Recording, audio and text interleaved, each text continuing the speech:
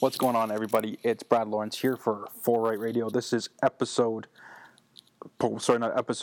2 of my interview with Michael Michaelides from Long Island, New York. In this episode, we just continue our conversation. We start with the experience, and he gives a little bit of advice for people out there in the golf industry and just in general. His own advice on what you can do to be a better professional, be a better person. And as you'll notice, if you haven't listened to part 1, I suggest go back a week, listen to part 1. What you'll see in this, just like in the first episode, Michael is passionate. There's no other way around. The easiest way to put it, he's a passionate human being. He loves what he does, and he's a good interview. So, as with the first episode, I apologize. He does get, being a passionate human being, he does like to swear a little bit, being a New Yorker, I think, as well. So please, if you have children in the car, do not listen to this episode. But if you're by yourself, give it a listen and enjoy. Thank you, and I'll catch you on the other side. But the PGA, I feel like, and I keep using the word experience, right? Because that to me is a very important word. Like, I feel like if you're a college coach, you should strive to give your college kids a great experience. Like, this should be the best time of their lives. Mm-hmm. You should give them a good experience. You don't have to win every event. You don't have to be the best. You don't have to be OSU. You don't have to be Duke. You don't have to be whatever. You should still strive to give them a really good college experience. Yes, I agree.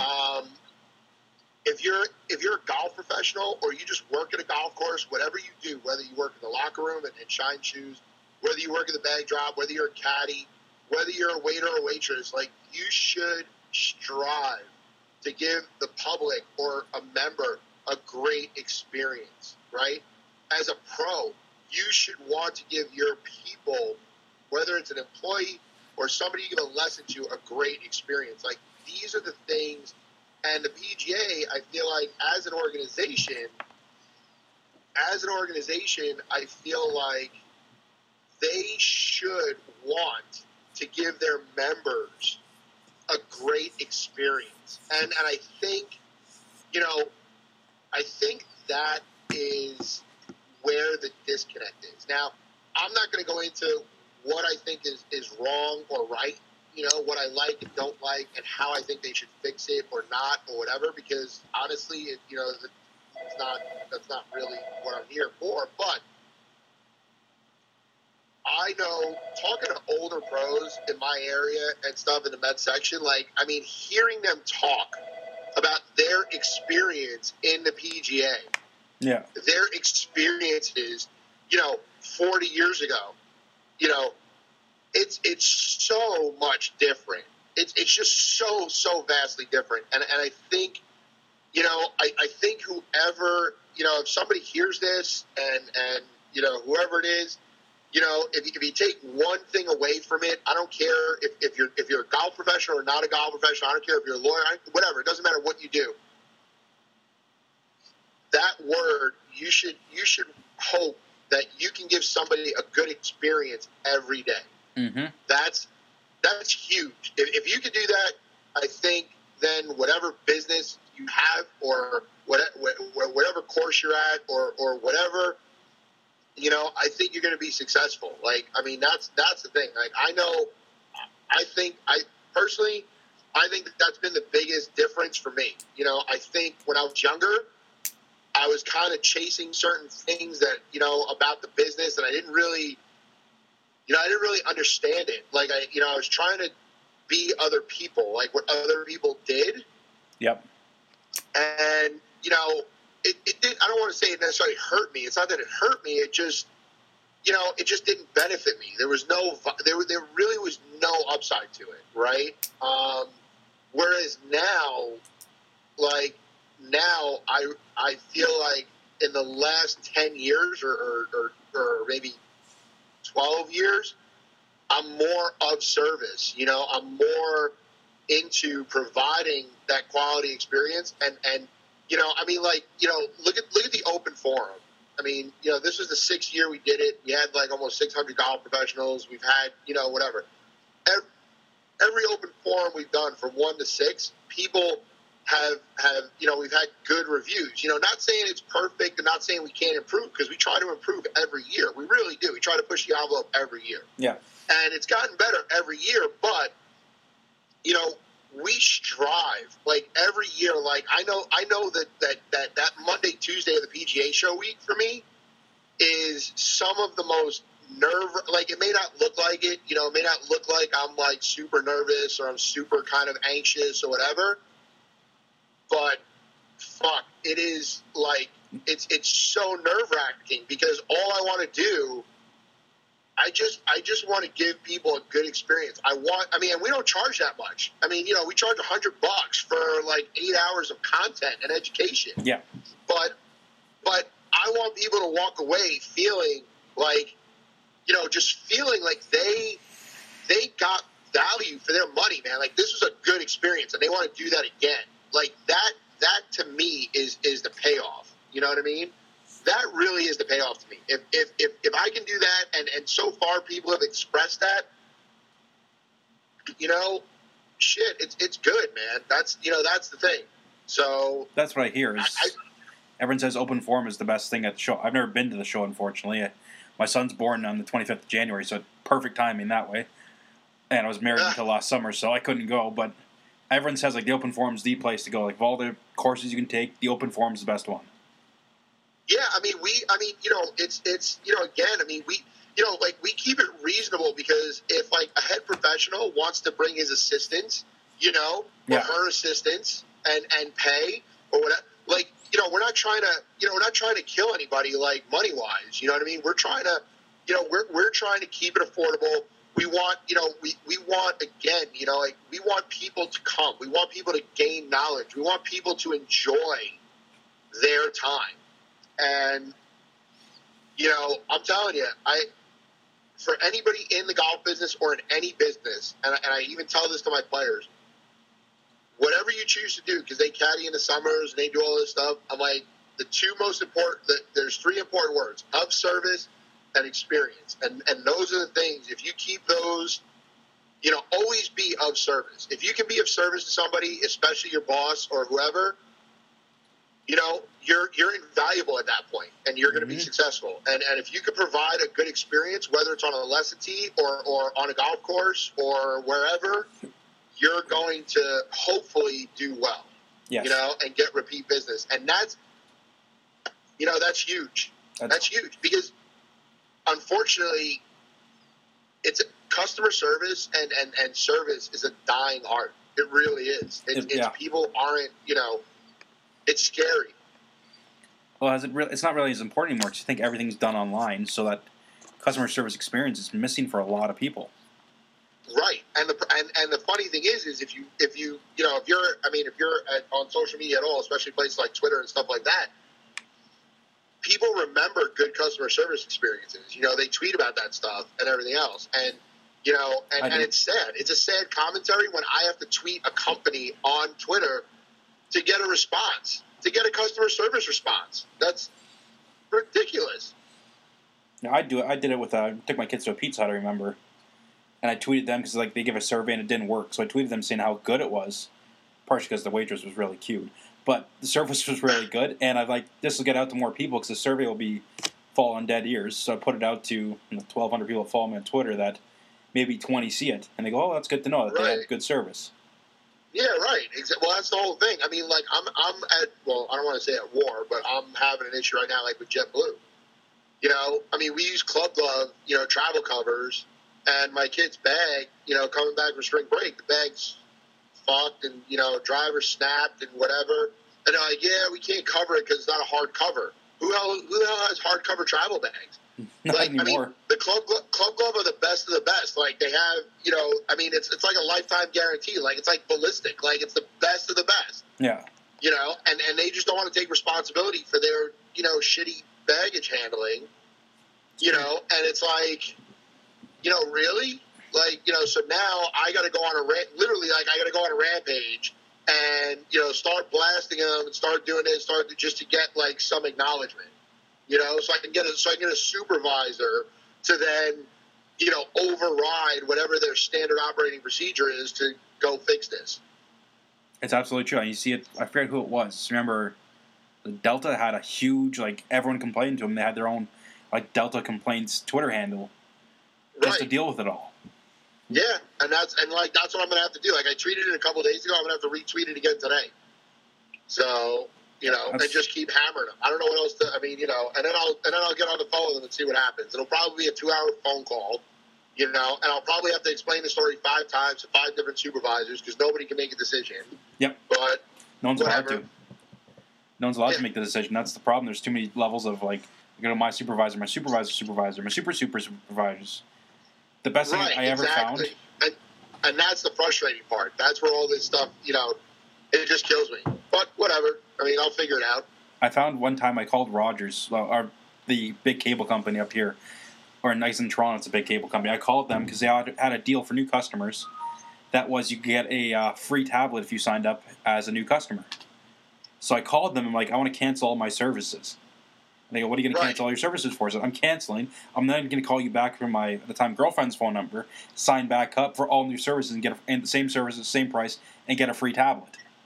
And they go, why? I said, I've been with you for 9 years, and you're giving someone who's new, a free tablet. And I paid, what was it, I'm going to say $10,000 over 10 years for your services, and I get nothing. Right, exactly. I had Verizon down here, right? When I was looking, I just switched to Spectrum because I was like this. I said, so I don't have a contract. I want to do this. I see that this is the offer for new customers. And they're like, yeah, but you're not a new customer. You've been with us for 7 years. I'm like, okay, but I don't have a contract. Like, do you want me to go to, Spectrum and then come back? Like, I don't understand.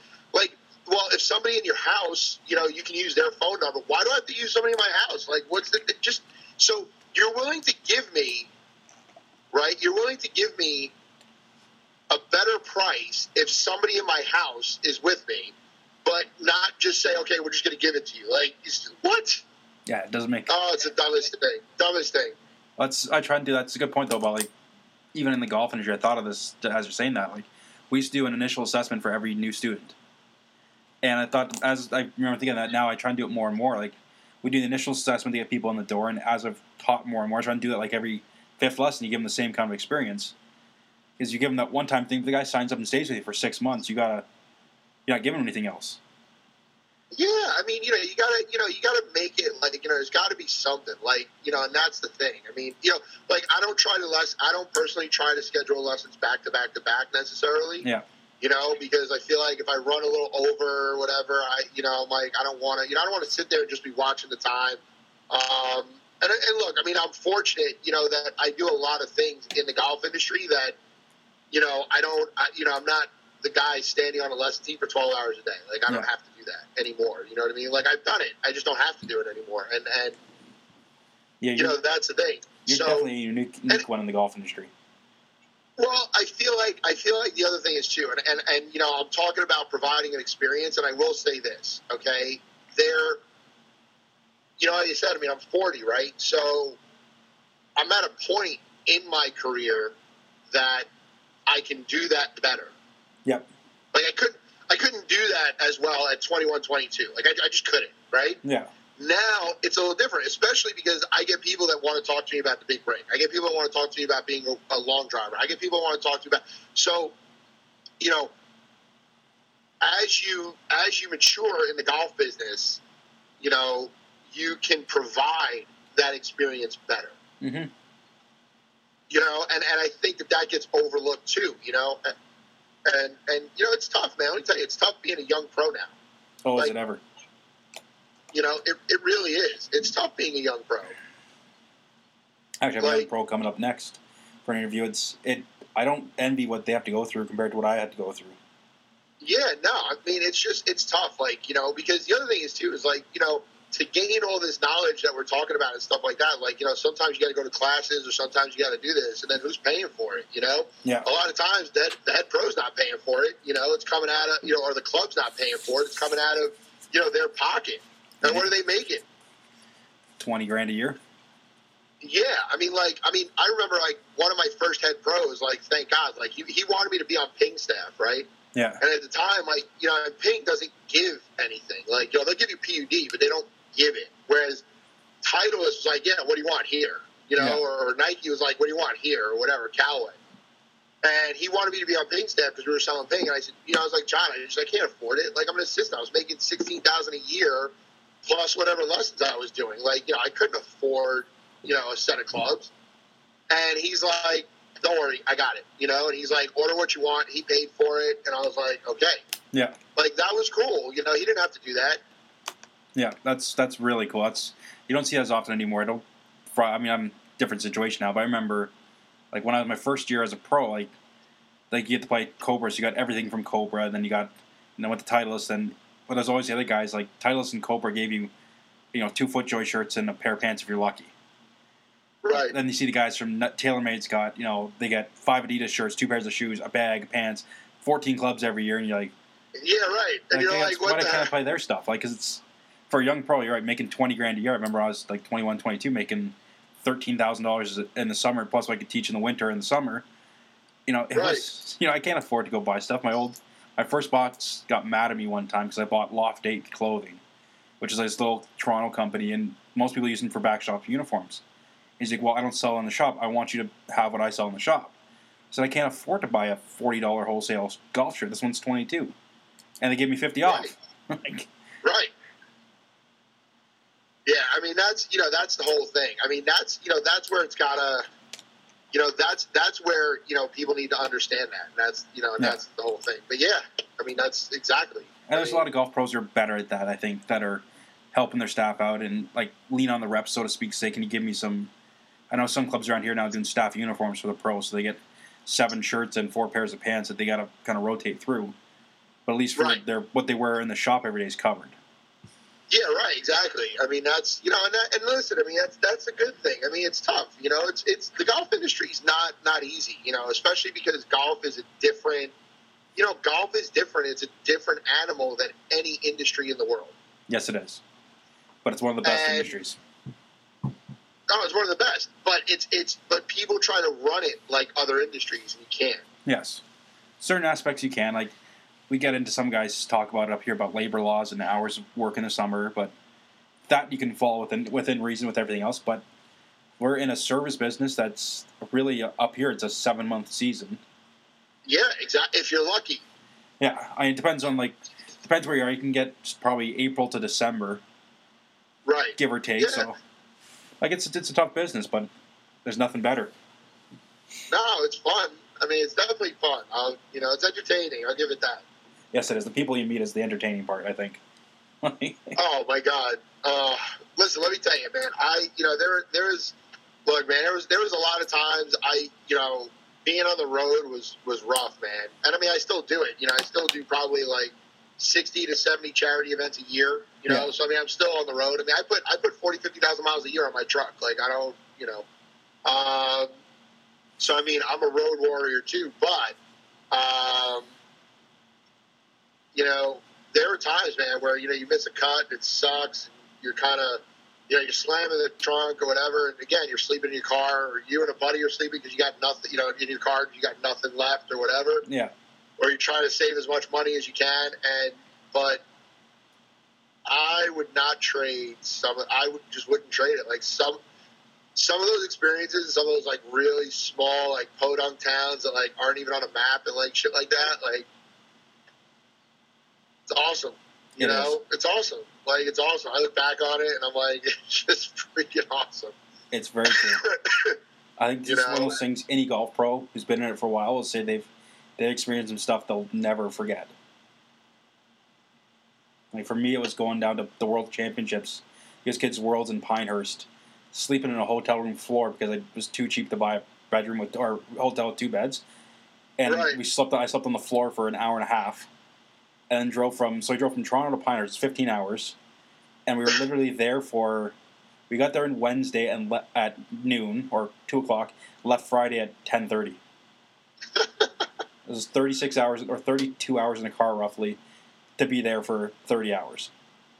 That'll do it. But that's what you do, right? That's what you do as a golf pro. To see those kids, like, the kids' face light up when they saw me show up on the range. Oh, that's exactly what you do. I mean, that's what you're supposed to do. Like, I was at LPGA recently because we hosted our college event there. We had 27 teams. So I was there marking the course and the tee boxes. And the Florida State Golf Juniors or whatever event was there. And I had like 3 pros, dude. I had 3 pros come up to me, and they're like, and I wasn't even there for that. I was just there just to do my thing. And they're like, hey, Mike, nice to meet you, blah, blah, blah. I'm so-and-so. I follow you on social media. I was at the open forum, great job, this, whatever. I'm following. I have like 3-4 students here. I just wanted to say, I just wanted to introduce myself, and say great job and whatever. And I was like, wow. Like, okay. I was like, cool. I was like, thanks. That was cool. Like, they're following their kids. They're doing, I'm like, cool. That's what you should do. I'm like, that's what a pro should do. They should follow. It's amazing to me how many pros aren't at events. Like local, like ours, it's Canadian Junior Golf Association. So the little kind of the small, even the young kids events, how many pros I don't see there. Right, yeah, you don't have to drive to North Carolina necessarily. But the local stuff. Like, why can't you drive an hour or two? Like, why can't you just do it? Like I went to. I'm trying to think. The 2 years I did it full time, I went to Niagara Falls for the first 3 events of the year. So Niagara Falls is about an hour and a half from where I live, and then I go to all the local ones to be there. I always tell the kids, I'll be at your first event, I'll be at your last event, and I'll be somewhere in between. So when they came off the 9th or 18th hole for the first event, I'm there to see them shake their hands and say how'd it go. And when they're at the last event, we say, how was the season? Right. And that's good, man. That's what it should be. That's what makes, I think, like you talk about experience. That's what golf pros, that's an experience for that kid or adult. Yeah. It doesn't take a lot. It doesn't take a lot to be of service. It really doesn't. But, you just gotta remember, you gotta just remember how would you like to be treated? That's what it is. What would you like? What are your expectations out of a lesson? And I'll tell you what's a great tip for golf pros, and I've said this in forums too. You want to feel like what your students are feeling? Take something you've never done before. Yep. Okay? And go take a lesson. Mm-hmm. Be the student. Be the beginner. Be the student. Be the person that you're like, this is totally foreign to me. I don't even know what this is. Whatever it is, it doesn't matter. And just go take a lesson. You'll know what they're feeling. Yep. And if you're a young pro, or even not if you're a young pro, but if you're a golf professional and you want to know what it's like for a beginner golfer, okay, if you're right-handed, right, swing left-handed. I've done that. And and here's the thing, try to make adjustments. Like, so if a pro tells you to just flatten the shaft or try to make adjustments left-handed. See how easy that is for you. It's not that easy. It's true. You want to know what a student's feeling? Push yourself. See if you can do it, in a completely, totally different way. Because I guarantee if you start grabbing the club lefty and, a pro is going to sit there and go, well, you need to lay the shaft down more. You need to take it back more upright. Or you need to do whatever it is. Doesn't matter. Okay. Or even your motor pattern, your ground forces or whatever. It doesn't matter. Like, try to do it and see what happens and see how awkward you feel. Oh, exactly. It's hard. Exactly. I'm telling you, man. That's as a pro, you got to push yourself. That's the thing. If you do those two things, you'll quickly realize how your students not only feel, how they, but you'll know why they feel anxious. You'll know why they feel overwhelmed. You'll know why sometimes when you say something, they have this look on their face, like maybe they feel like they're disappointing you. Yeah. Because they just can't do it. Like, you need to understand how that comes across. Yeah, it's true. It's a very good point. I remember 2 years ago at the golf show, the Toronto Golf Show, I can swing a pretty good left-handed. I once hit a 7-iron left-handed 180 yards and just blew my right hip out and was out of commission for a week. But it was a long drive contest and I won, so that's all that mattered. But I showed up at the golf show and asked, because everyone knows me in the PGA who does the show, I'm like, who's the youngest pro here? They're like, it's this guy. I'm like, okay, I want to take a lesson from him. I need a left-handed golf club.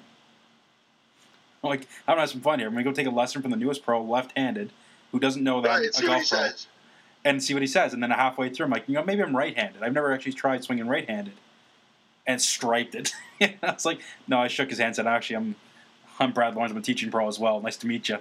Welcome to the business. But it's interesting to hear what he had to say when he saw me try and swing left-handed. Can't remember it, but it's is that new pro. What does he have to say? It was kind of cool. Yeah, it's not easy, man. It is not easy. Yeah. All right, I got to get going soon, so give me a final thought for those listening. A final thought. All right. So, like I said, my final thought is, for pros listening, always focus on experience. That's huge, and then the other thing is, Jesus, man, just don't get so butthurt. Be so goddamn sensitive. I mean, fuck, man, you know? Like, hearing that you're wrong or hearing the facts is not a bad thing. Like, build a bridge, get over it, and learn, you know? I mean, honestly, the best way to learn is to fail. Okay, seriously, that's just what it comes down to, okay? Fail. First attempt in learning, okay? The best way to learn is to fail. So just stop being damn sensitive when somebody just, you know, corrects you. It's true. It's a good one. And unfortunately, after that nugget of truth or wisdom from Mike, it cut off. The interview cut off. I think it's been happening with my FaceTime. I can't remember exactly why I don't have any more audio. But the one thing I want anyone who listens to this to take out of was his advice about not being sensitive, and that's how he talks, not myself. That does not represent myself or anyone else. But what he said about fail, first attempt in learning. I never heard that one before, but I think that's a great way to look at stuff. And for anyone who's out there, just think about that for a second. You're going to fail. You're going to fail forward. You're going to fail hard. I've failed hard in my life, and I got to say, I take that back. I remember preparing for an interview. It's going to be a different podcast, actually. So you're going to fail in your life, but we're not going to say how it's going to happen. So until next time, guys, thank you for listening. And girls, guys and girls, thank you for listening. I hope you enjoyed the podcast. New episodes coming out every week. It's going to be good. It's going to be fun. It's going to be interviews just like this. So until next time, everyone, next time you shank it in the trees, make sure to yell my radio show or my name. It's 4 Right Radio. Thanks, everyone, for listening.